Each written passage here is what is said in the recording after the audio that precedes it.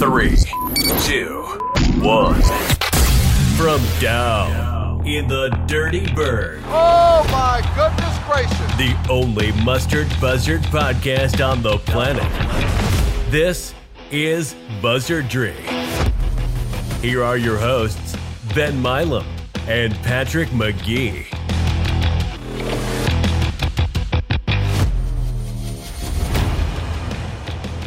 Welcome back, everyone, to another episode of Buzzardry. It's very good to be back with you. It is Sunday night, December 11th. It is Christmas time, and it is bowl time, and we're going to break it down for you. The Lending Tree Bowl in Mobile coming up this weekend.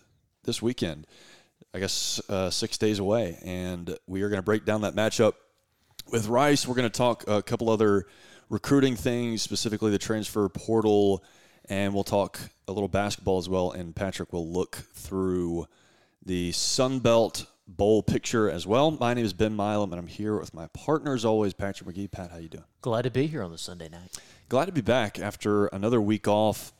We will be back next week. Just so you know, we'll be back next. We'll record the 18th Sunday night, and it'll release on Monday, and then we'll take Christmas off. Since Christmas is on a Sunday, we'll take that week off. We'll come back, and we will roll fully into basketball season. We'll start to look ahead at baseball in this next month as well. This episode is brought to you by Big Goal Nation. It is southernmiss.rivals.com.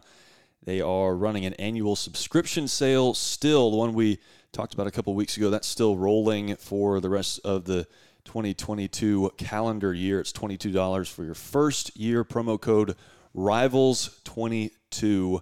That's RIVALS22, and you'll get your first full year for just $22. It's a pretty good deal. It's a premier inside source for all things Southern Miss athletics. Go check them out, southernmiss.rivals.com. Thanks, Big Gold Nation, for sponsoring this episode. Okay, Pat, let's jump right into it. Familiar opponent. Let's talk big picture first. I think some people were initially maybe a little disappointed. I think, just due to the fact that it's a former Conference USA mate, and I know we talked a couple of times off air, but the fact that was kind of one of the big hopes is that we would not play a former Conference USA mate. But I don't think there's any, when you kind of step back, you're playing in a bowl game in year 2 of the rebuild. I don't think there's anything less than excited that you should be here. Obviously, there could have been more exciting matchups, but you're playing in a bowl game. Yeah, I mean, I guess the only drawback is you're playing the only 5-7 team that made a bowl. Mm-hmm. Sure. But, I mean, when you're a 500 team in the Sun Belt, you kind of got to take what they give you. I mean, you kind of look back 15 years ago. I mean, a team that in USM's position, a 6-6 Sun Belt team, almost certainly would not be playing in a bowl. So you just got to take what they give you and play who they you go up against. And, I mean, I would have preferred to play a 6-6 team. I wasn't really, on the side of, people are saying, well, you look at a Lafayette, which had the same record as USM, and who USM has the head-to-head against. So I'm like, well, they got a much better matchup there and playing Houston. But I didn't really want to play at Houston because you'd be probably 10-point underdogs or so, and I think you need to take momentum. But I would have rather played a Buffalo or a Bowling Green, which is probably similar to a Rice, just very 6-6. So I mean, it just looks a little better, I guess, aesthetically. But I mean, in terms of just the bowl itself. It's, I think, everything you can ask for. It's right. I mean, it's the closest bowl geographically to Hattiesburg. Mm-hmm. It's a great time. It's on a Saturday at 4:45, so people can sleep wherever they are and then come back and get back at a pretty reasonable hour. I mean, probably not before midnight at least. Doesn't interfere with Christmas plans. Right. Enough. So it's a week before Christmas. So I think it is. I think it hits everything you could ask for. Just the bowl stuff. But I mean, just the opponent. Not a super flashy opponent, but other than that, I think it's a pretty good deal for everybody involved. I do too, and the fact that you checked some of the big marks that you were hoping for, like you said, you cannot be picky. The fact that you could still check some of those boxes and get some really big positives in the bowl game you are playing for, I think you got to be really happy about that. Okay, let's talk Rice. You mentioned 5-7. 3-5 in Conference USA in 2022, lost 4 out of their last 5, have dealt with some big injuries as well. Luke McCaffrey has not played did not play against Western Kentucky and has not played since then. And the quarterback, T.J. McMahon, has not played since Western Kentucky either. And I think it's still they're kind of questionable. Have you heard an announcement on that? Yeah, I have not seen. I was looking at their message board today, and I had not seen anything about his availability. McMahon, that is. And then I was looking at the Roost podcast. Our website is the Rice. They cover Rice, and they had an update, but it was behind a paywall, so I couldn't find any information. So I think he would be very questionable, I think, McMahon. So, yeah, we'll see. I mean, his numbers on the year, pretty decent. I mean, threw for over 2,000 yards, 18 touchdowns, 14 interceptions, 60% passing, or completed 60% of his passes. So he's put up okay numbers, and he's been competent for him. So, yeah, it was just that's kind of one of the big questions is he going to play in this game? What else do we need to know about Rice, Patrick? Yeah, so 116 in S&P Plus, 117 in FPI. So they're, in the bottom 15 to 20 of opponents or of teams in FBS. And you look at there's one common opponent that USM and Rice have both played, and that would be ULL. And they beat ULL earlier in the year, 33-21 there in Houston. And but yeah, defensively, they're probably a little better offensively than they are defensively, 118 in yards per play. And USM is, or yards per play given up, USM is 6.5-point favorite, and that's kind of teetered around 6 or 7, 66.4% chance to win, according to FPI. And yeah, they've struggled down the stretch because they had been playing a little better earlier on because we talked about that ULL win, and they had played Houston close in the Bayou Bucket on the road, and they haven't won that game in a really long time. It was a one-score game. It was, yes. And but yeah, they were up against North Texas, and North Texas kind of roared back and won that. And then before that, they had lost badly to Western Kentucky. They lost badly to Charlotte, who isn't very good, and they had barely beaten UTEP. I think they beat UTEP 37-30. And then they had lost badly to UTSA, which UTSA is having a great year. But so yeah, it's a team that I think they're better than they were when you played them last year. In that game, I think it was a 24-19 loss there in Houston. But this is still a team. I'm trying to pull up I forgot who the backup quarterback was. I believe he is a true freshman. But yeah, this is a game that you should win. It's still a game you could. AJ Padgett, and I believe he is a true freshman. I don't know if it has it on there. Yeah, he's a freshman there. So yeah, he's kind of an inexperienced guy, but he's been okay for him, I think. I mean, I guess 2 touchdowns, 1 interception. Let's see, he has completed exactly 50% of his passes. That's not very good. So, yeah, I mean, that'll be a big kind of determining factor on the game is if they get McMahon back or if Padgett's going to have to play. But still, either way, this is a game you should win. It's a game you can lose. I mean, it's kind of like the Sun Belt play, like we talked about, kind of that coin flip game. It's in that 30 to 70% window. And it's a coin that would be weighted toward USM. But if you don't play well and you just, you make some of these mistakes and you can't score in the red zone and that kind of thing, it's a game that you could be in trouble in. But again, USM favored, and I think they should be just based on these numbers we've talked about. Well, in terms of the matchup, you kind of touched on the matchup for the Southern Miss defense. Offensively, you should be able to score some points. Yes. Yeah.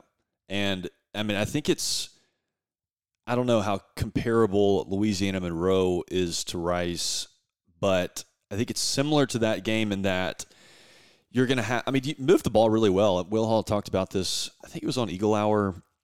Yes. At some point last week, you moved the ball really well. Mm-hmm.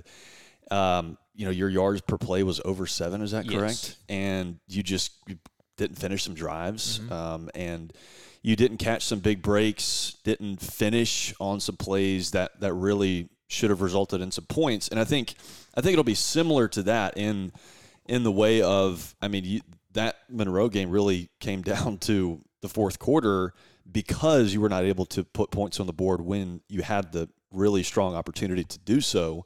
And I think that's true of this Rice matchup. If you don't convert when you have the opportunity, this Rice team is good enough. And I think, yes, they've lost 4 out of their last 5, but I think they're talented enough. I think you saw that early in the year, talented enough to say that 5-7 is not maybe wholly indicative of how quality this team is. Probably a little better than Louisiana Monroe. And, yeah, if you don't finish those opportunities, then they've got a really strong chance to beat you. Yeah, I mean, that was the ULM game. I mean, like Hall talked about, you had the 7+ yards per play, and then you were way ahead in the yards per play difference just based on what ULM had. And that was a game like I think we had talked about 2 weeks ago where if you had scored a touchdown when the clock ran out at the end of the first half, and then Brownlee catches a ball, I mean, it's a game that is it would have been 31-10 or maybe even more than that instead of 20-10 where you were really biting your nails there. In the fourth quarter. So I think, similar thing. You're going to have to, if you can cash in on some of those opportunities, this is a game you can win by multiple scores. If you don't, it's going to be one of those one-possession games where it could go either way there in the fourth quarter. So, and I don't want it to be that. Right. I would love a stress-free game where you can sort of celebrate in the fourth quarter and, I guess, relish a strong year, a successful year, and 7-6 would go a long way. If you lose this game, we've talked about the fact, we've talked all year about 6-6 being a successful season at this point in the rebuild. How big of a deal is it to win this bowl game?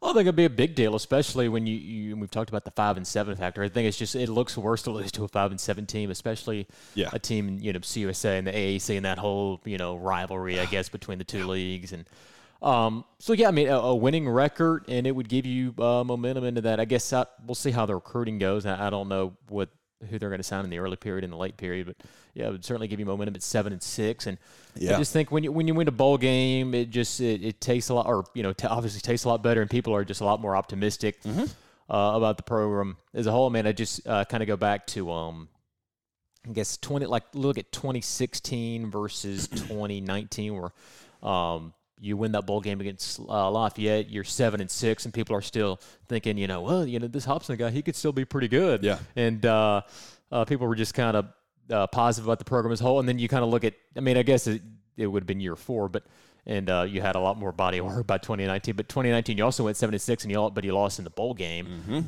by several scores, and it was just people were really kind of negative about the program. Oh yeah. I think as they should have been at that point.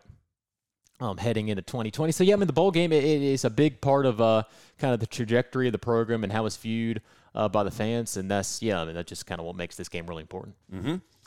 And you'll be there, I'll be there, Pat. Should be a pretty strong crowd, I would hope.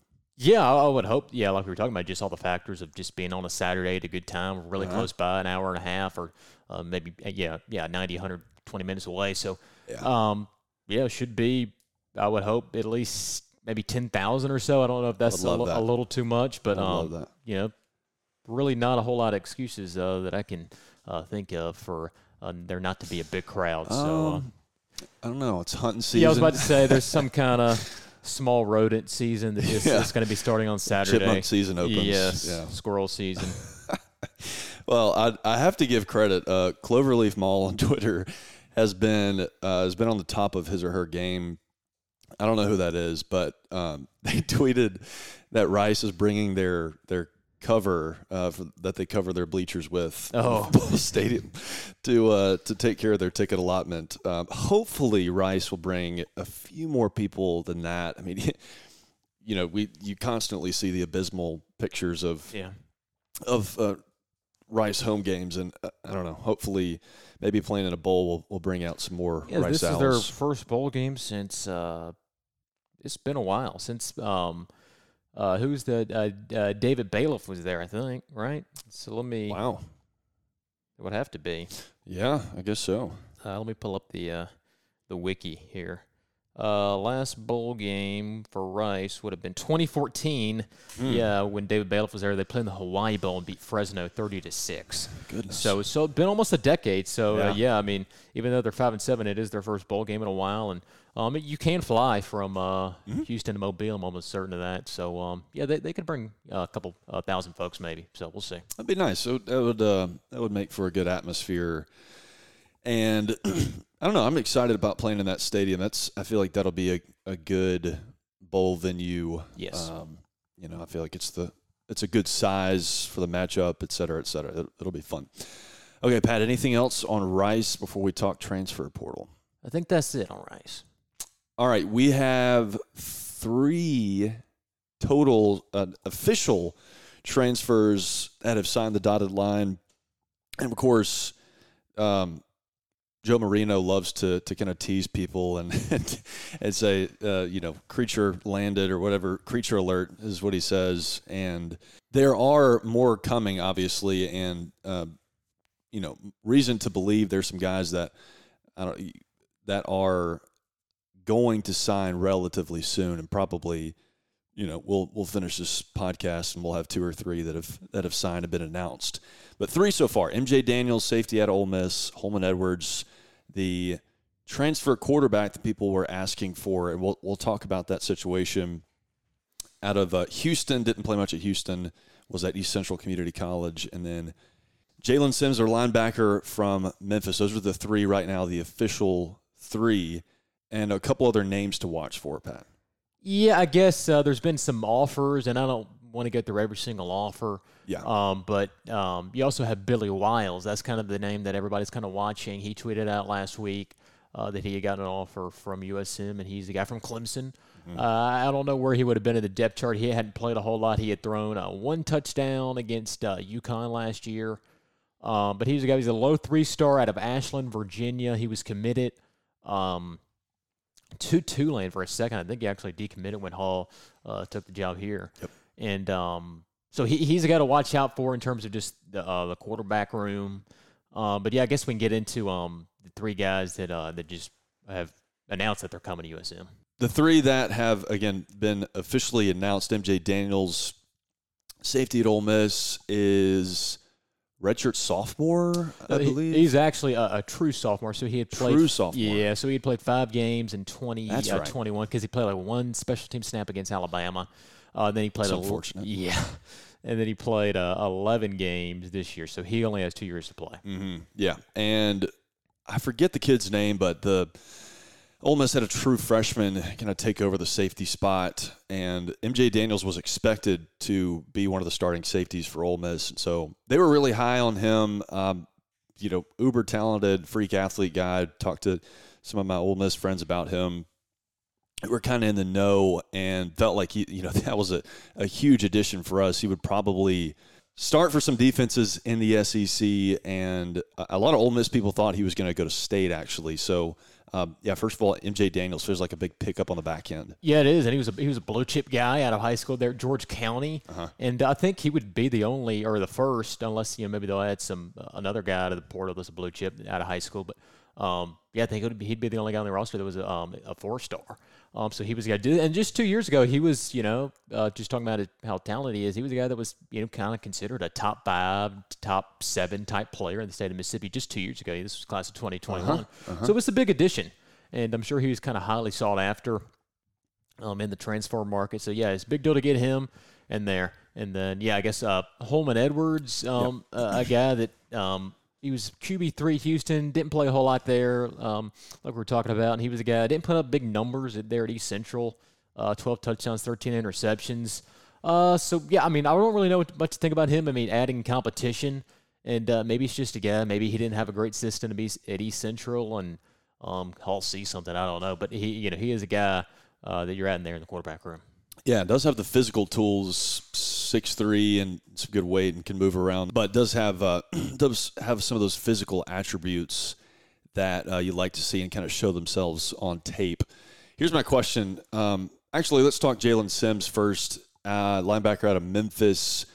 The linebacker depth, you felt like you had some pretty good depth coming into the season, but obviously you lose Swayze Bozeman and Hayes Maples to injury. And Hall said last week that he expects both of those guys to be back. And so I don't know if you call this a depth piece or not for Jalen Sims, but, I mean, the way that this year went in terms of your linebacking core, and you'll lose a few guys as well. Central Latham will graduate. This feels like an important piece too. Yeah, so he's a guy. He is, or I guess he would have, so he was a redshirt sophomore in 2021. At Memphis, so I guess he would have 2 years to play. But he was kind of primarily a special teams guy. at Memphis, according to his bio on the Memphis page. And but he had played at Copiah Lincoln Community College. He's originally from the Birmingham area, Fultondale. So, yeah, I don't know a ton about him. I don't think he had any he didn't really have a recruiting page with stars that I could find. But, yeah, it could be a depth piece there, older player, play on some special teams. So, yeah, he's another addition there in the linebacker room. All right, let's talk maybe not specifically Holman Edwards, but just specifically the quarterback position. I think I think you see some pretty obvious upside with Holman Edwards. You mentioned the physical attributes, and on those JUCO numbers at East Central was really not very good when Edwards was there, so might be reflective of that, or partially reflective of that. This is not, I think, the desire for people, and I'm sure the coaching staff's hope too, is that you would have someone a little more proven than Holman Edwards. Again, not to say that there's no reason to be excited for that addition, but do you think that you need to add a guy with some legitimate experience at the college level? I think so, but I was kind of thinking maybe you add one upside guy and then one, or kind of one unproven guy and then one proven guy. So like maybe a younger, unproven player like a Wiles, and then maybe add a guy that's either been kind of productive at the FCS or D2 level, or at least somebody that's started a few games somewhere. Yeah. And so, yeah, I mean, you have Edwards, and he's a guy who hasn't really played at all at the FBS level, and then you have Wiles, who similar experience. So you kind of added two unproven players, and you were kind of hoping you would add one of those types of one proven guys. But, yeah, I mean, those proven quarterbacks they're tough to get, obviously. Oh, yes. And you would now, granted, you would think just kind of with the instability of quarterback over the last several years, you would think that USM would maybe be or an attractive option just because you could kind of come in and compete right away. And I think there's still a possibility you could add a guy that started. I mean, people have kind of thrown around Zach Calzada as someone, because I think Hall followed him on Twitter or something, and he had recruited him at Tulane. So there's a connection there. And Calzada's a guy. He didn't play at all this year at Auburn. Had a shoulder injury, I believe, but he had started 10 games at Texas A&M. Yeah.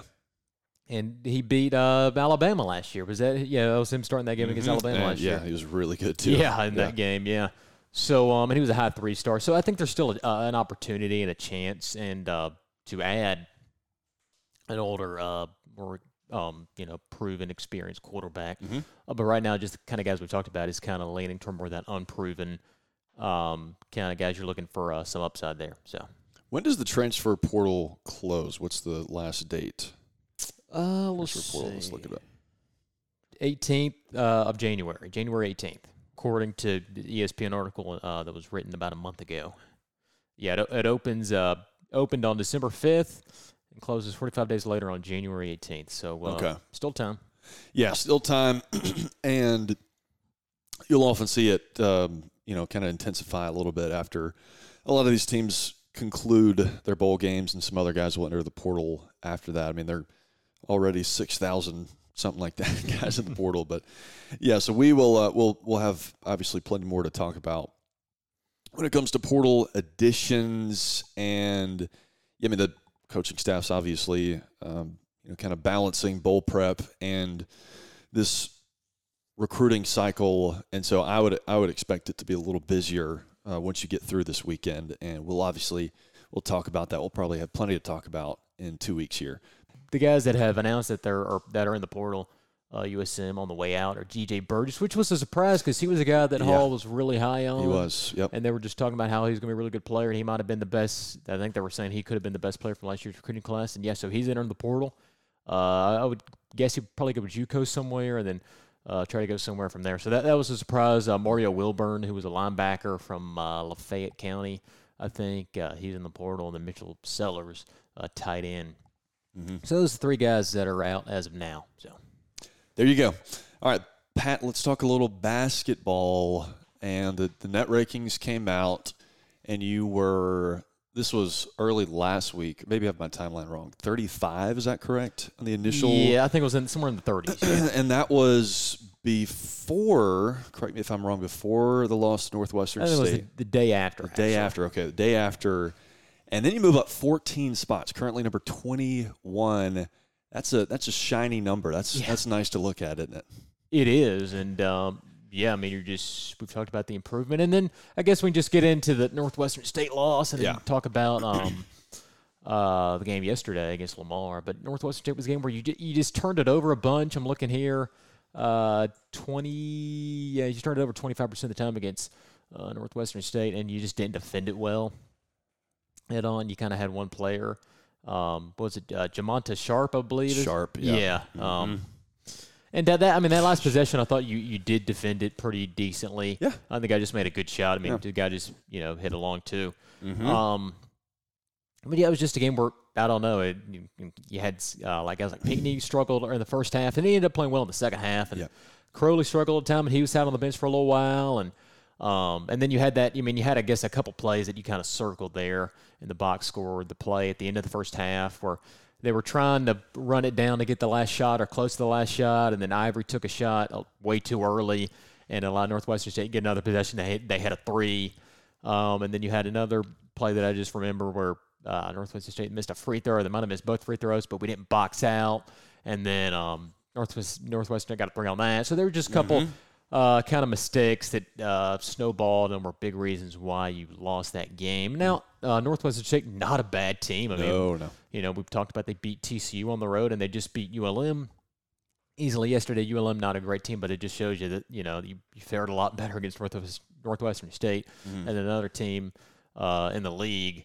Certainly not a bad loss. When you kind of look at the just the way it works out as a one-bid league. And at the end of the day, 2-point loss in December is not going to sink your season.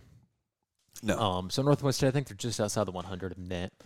So, yeah, it was disappointing to lose. It just it was heartbreaking to lose that way there at the buzzer. But, yeah, not devastating. And then I guess we can get into or I guess you have anything to say about that game yesterday? Yeah, real quick on Northwestern State. I mean, it was just, I said this somewhere, but it was just an annoying basketball game. I am not a blame the referees guy, but Sharp was pushing off. I thought the entire game, and props to him. He I don't know if that is always his game, the way he plays, but he figured out that he could push off in the lane and create space and go to the free throw line a bunch. He already shoots a bunch of free throws. But anyways, I don't know that we just did a poor job defending him. I thought he took advantage of that, and he's a really good player too. Like you said, that last shot was just better offense, I think. And, yeah, when you turn it over 19 times, you make some mistakes like you mentioned there that are uncharacteristic of this team, and you really should have still won a basketball game against a good team in their house. Apparently it was warm in there. Was that true? It was very hot. Okay. It was probably like 78 degrees, I bet, in there. And, yeah, so Ladner had to take off the suit. And, it was very hot. And Ladner said that in the post. And I know that's kind of a meme from last year where he talked about the Reed Green AC, but it was legitimately hot in Prather Coliseum that Sunday afternoon. Yeah, and that does play a factor. That was their home floor, and they played the way they play, and you made too many mistakes, and that was it. And I think maybe the worry, at least for me, and I'm sure for other people, you start 8-0. I think you were worried, especially when you looked at a matchup like Northwestern State. You were worried about a big step back that would sort of realign your expectations, and you just sort of fall apart in a game like that on the road or something. And I don't know, maybe this was this team's version of that. But again, given the fact that you were still competitive against a pretty good team on the road, I think shows you that the high expectations that now have been created for this team are legitimate, if that makes sense. Yeah. It was that's kind of it. Where I guess a bad performance would have been, if you went there and lost by like 20 or so, right? Or like ULM did. Yes. The fact you lose by, we just saying it, but 2-point loss on the road against a team that's almost in the top 100 in net. it's not terrible. And yeah, we'll get into the next game, but yeah, you were able to rebound from that loss really well. Yeah, that's right. And I think you maybe tweeted this. This was you played Lamar yesterday, and it was an opportunity for a response to that game. Lamar not very good. I actually didn't get to watch it. I was calling 2 basketball games, but blowout start to finish. That's exactly what you needed after that Northwestern State loss. Yeah, so it was 95-59 win against Lamar, and Lamar not a good team, and I think they're in the 350s in net, or 340, 350, and kind of that KenPom net Torvik type stuff. But yeah, I mean, you jumped out, I guess 11-1, or it maybe got to 16-1 at one point, and then it was just it was not a competitive game at any point. It was like 26-3 or something. Like that. Yes, I think it was. I was hoping for 28-3 because of the Falcons meme, but almost got that. But yeah, it was just a dominating performance. USM had 1.28 points per possession. That's probably one of the better marks you've had against a Division I team in the last 20 or so years. And you didn't turn the ball over much. Let's see, you had 10 turnovers, but it's 13.5%, which is fine. But you're able to turn over. Forgot the exact number on Lamar, but it was basically you turned over Lamar at a percentage that was the top 10 percentage that you've turned over a team in the last 20 years. And so, yeah, I mean, that's kind of the part of the bread and butter of this team is getting turnovers and then scoring off those turnovers. I think USM had 30-plus points off of turnovers in this game. You just kind of look at a couple individual performances. Austin Crowley bounced back from that Northwestern State performance, scored 24 on 15 shots, was 4-6 from 3.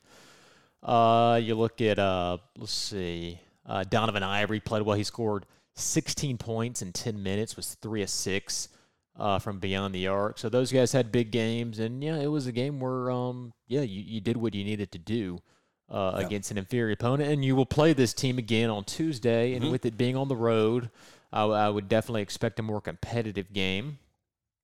But this is still, Lamar, they're not good, but this was, I think, by far the biggest loss they've had in terms of scoring margin this year. I think they had, because I know they had played TCU, and they had only lost that game, if I can find it. They only lost that game by 11, I know. They played Texas State, so just kind of comparing them to another team in the Sun Belt. They lost that game by 10. That game was in Beaumont. That game was at home for them. But, yeah, I mean, you beat them significantly more than some other teams they played, and I think more than any other team they played. Yeah, lost to SMU by 25. I think that was their largest margin before this game. Yeah. Yeah, so, it was a good performance, and you go on the road. Should be closer, but still a game that you should not lose. That's right.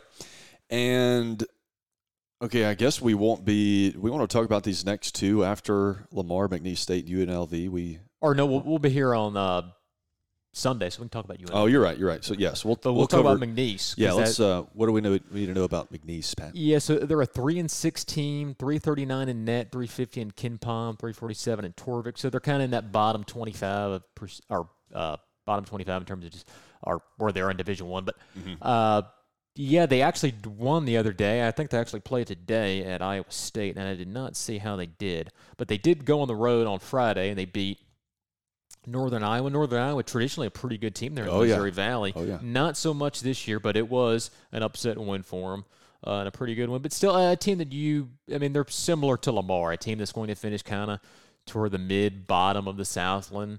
And, so they lost today 77-40 at Iowa State, their names. That's another game you should win easily. And so these are two games you should be able to put on the W column, which we get you at 11-1, and that would set you up for a big game at UNLV, which we'll get to next week. But yeah, and we've talked about the turnaround and kind of the big picture stuff with that, but it I don't know if we're having a similar conversation. Hypothetically, you're looking at the same stretch of games last year. Even Lamar twice in McNeese State. You struggled to beat Lamar last year at home. Yes, you did. And these are, I mean, my point is these are not games last year that you would expect to win. And the expectations have just been turned on their head. And you look at that UNLV game, which we'll talk about. I mean, that's the big test on the schedule. Obviously, the last non-conference game ahead of Sunbelt play.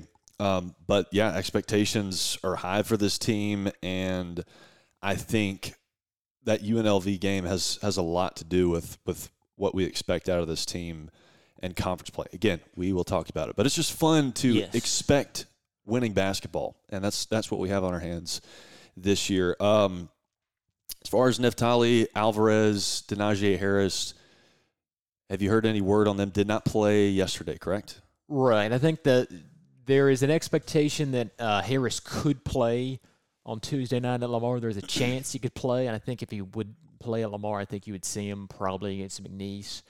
Alvarez, I think the timetable is still, I don't know if they're just being super precautionary, but I think the timetable is still for that Sunbelt opener against Troy on the 29th. Yep. Would like to see him play against UNLV just to kind of see this team at full strength against a quality opponent like that. But I still think I would expect him probably to be back for that Troy game to open the league. So, yeah, I think you're right. I would imagine the coaching staff is erring on the side of caution with both those guys because both will have a lot to do with how this team competes in conference play. Quick things on basketball, just the couple looking at super early bracketology. Oh, yes. The bracket matrix, which is a site I like, which it compiles every single bracket projection. And anyways, USM is in the bracket matrix, which means more brackets have USM in there than any other team in the Sun Belt. I think USM has a composite 13 seed in there. And then I guess everybody's kind of excited about the Andy Katz projection from NCAA.com, and he had USM as a 14 seed, which I think is a little low. I think USM would probably be a 12 or 13 seed, but he had USM as a 14 playing Duke, so that would certainly be very exciting. And then, but yeah, you're number one in net in the Sun Belt, and I just you kind of feel like the floor is, or just this team is a real. I think the ceiling is winning the regular season title, and then we'll see what happens in the tournament. You can't really predict what happens in the tournament. Sure. Then the floor would be kind of, I guess, middle of the pack Sun Belt, and you'd still probably be in contention for a top 4 seed to buy in the conference tournament. So yeah, just a complete 180 turnaround. Oh man! And so yeah, man, Pat, you're getting me fired up talking bracketology in December before Christmas. I love it though. I love it. All right, Pat, let's take a look around the Sun Belt Bowl edition. Yeah, so there are 7 teams in a bowl from the Sun Belt, and we'll skip the USM game since we already talked about that. But yeah, I guess the biggest bowl or the most entertaining, I think people have kind of circled, is that one of the first bowl games of the entire year is Troy is playing UTSA. There's 2 ranked teams there. Yep. In the Cure Bowl, this December 16th on a Friday in Orlando. So yeah, this is the CUSA champion against the Sun Belt champion, and that should be a really good game. And yeah, you would love to see Troy win that, get to 12 wins, and kind of assert that Sun Belt Group of 5 supremacy there against the CUSA/AAC team. I don't like that it's at 2:00. It's kind of a weird. I know, on a weekday too. Yeah. So probably won't be a ton of people watching, but that should be a good game. Marshall playing UConn. That is in the Myrtle Beach Bowl. That's on Monday, December 19th. I think Marshall's a big favorite in that. UConn's 6-6 on the year, so that's a game Marshall should win. Then you look at another good game, I think, is on Wednesday, December 21st, South Al and WKU there in the New Orleans Bowl. South Al favored there, but WKU's been good. I don't know if Austin Reed's going to play in this game. He was a quarterback for Western Kentucky, enter the portal. So I don't know what's going to happen there. But yeah, that's another a game that should be good there. And then December 23rd, ULL at Houston. I would say this is probably the hardest game for any team in the Sun Belt in this year's bowl season. I don't know what the line is, but Houston's 7-5 on the year. They did not meet expectations, but ULL 6-6. Yep. So that's a difficult game. That's the Independence Bowl. I don't think I said that. So that'll be in Shreveport on December 23rd. And then the last 2 games, both on Tuesday, December 27th, you have Georgia Southern and Buffalo in the Camellia Bowl in Montgomery. And I guess the kind of storyline there is the quarterback of Georgia Southern, Kyle Van Treese, was actually transferred from Buffalo. So that is kind of one of the things people are looking at. And then the last bowl, Coastal and ECU in the Birmingham Bowl. Yeah, I don't know what the line is on that. I think McCall, I guess he would definitely play because he played in that conference championship game. But Coastal didn't look good against Troy in the league title. No. ECU is 7-5. They're kind of working their way back up with Mike Houston. And, of course, Chadwell is on his way out, or he's already out. He's not going to coach the bowl game. And they've made a hire there with Tim Beck, the NC State OC. And then I guess the other hire, I guess we can just talk about Sun Belt hires in general. DJ Kinney, who was an Incarnate Word, taking the job at Texas State. I think that's a really good hire. I think it made me feel old because I remember watching DJ Kinney play against USM when I was like in middle school, and he was a really good quarterback there at Tulsa. Like, he's putting up huge numbers wherever he's been. He had a really good season in Incarnate Word. Before then, he was at he was an OC at UCF maybe, and so he was under Malzahn. I think that's a good hire for Texas State. Get those Texas high school recruiting connections in there. And then, I guess maybe the last thing just on bowls in general, or in general, just some about bowl tie-ins. People have talked about how those need to get better because, like, Fear of the Wave, the Tulane guy that elected Troll, he was talking about, like, the Sun Belt, they just don't have – people are saying the Sun Belt's just going to be this whatever. It's inevitable for them to be the best conference in the Group of Five, but they just don't have really good bowl tie-ins, and I think that is true to a point where you have the Sun Belt champion playing in the Cure Bowl on a Friday in the middle of the day. I don't think that's great. I mean, you do have – I almost would rather see although I think, UTSA, that is a good matchup like we talked about. You'd almost rather want Troy to be playing Houston in that Independence Bowl because I feel like the Independence is kind of, I guess, the oldest and most prestigious, if you will, out of these bowl games. A lot of these bowls are kind of new money. Most recognizable. Yes, sure. Yes. So I don't know how that's going to change. But, the AAC, I mean, they have I think because I'm thinking UCF plays Duke. Tulane's obviously in the Cotton Bowl. I'm trying to think of the others. Cincinnati is playing, I think, a power conference team. So, I know whoever the App State AD, I remember he said something they're trying to get more better bowl tie-ins against power conference opponents. And that'll hopefully shift throughout the years as the Sun Belt gets better and the AAC's taking a hit and realignment. I think it will. But that's just kind of a point I wanted to touch on a little bit. Mm-hmm. There you go. Fun couple of weeks ahead. Fun matchups. Just a fun time of the year and a good time to be a Golden Eagle, Patrick. You are playing at a bowl game and you've got a highly competitive basketball team with high expectations all of a sudden, and you are about to, I guess, less than 2 months away from baseball season. Mm-hmm. Fun time of the year. Yeah, I was just kind of thinking yesterday. It feels like the three major sports are trending upward. We talked about football playing in a bowl a lot better than it was a year ago.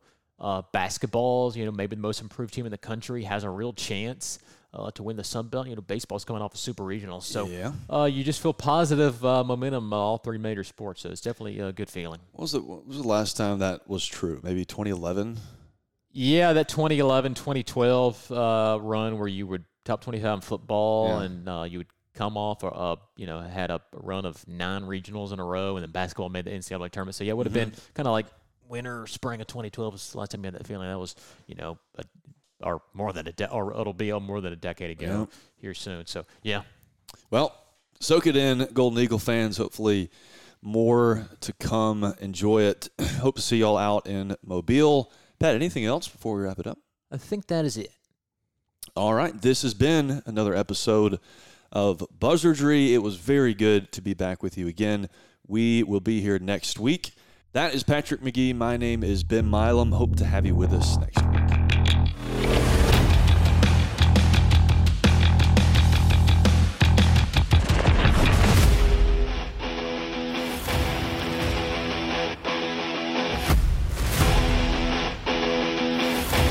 This has been Buzzardry. Thanks for listening, and be sure to share and leave a review. You can find us on Twitter and Facebook at BuzzardryPod for all you need to know about the show. See you next time.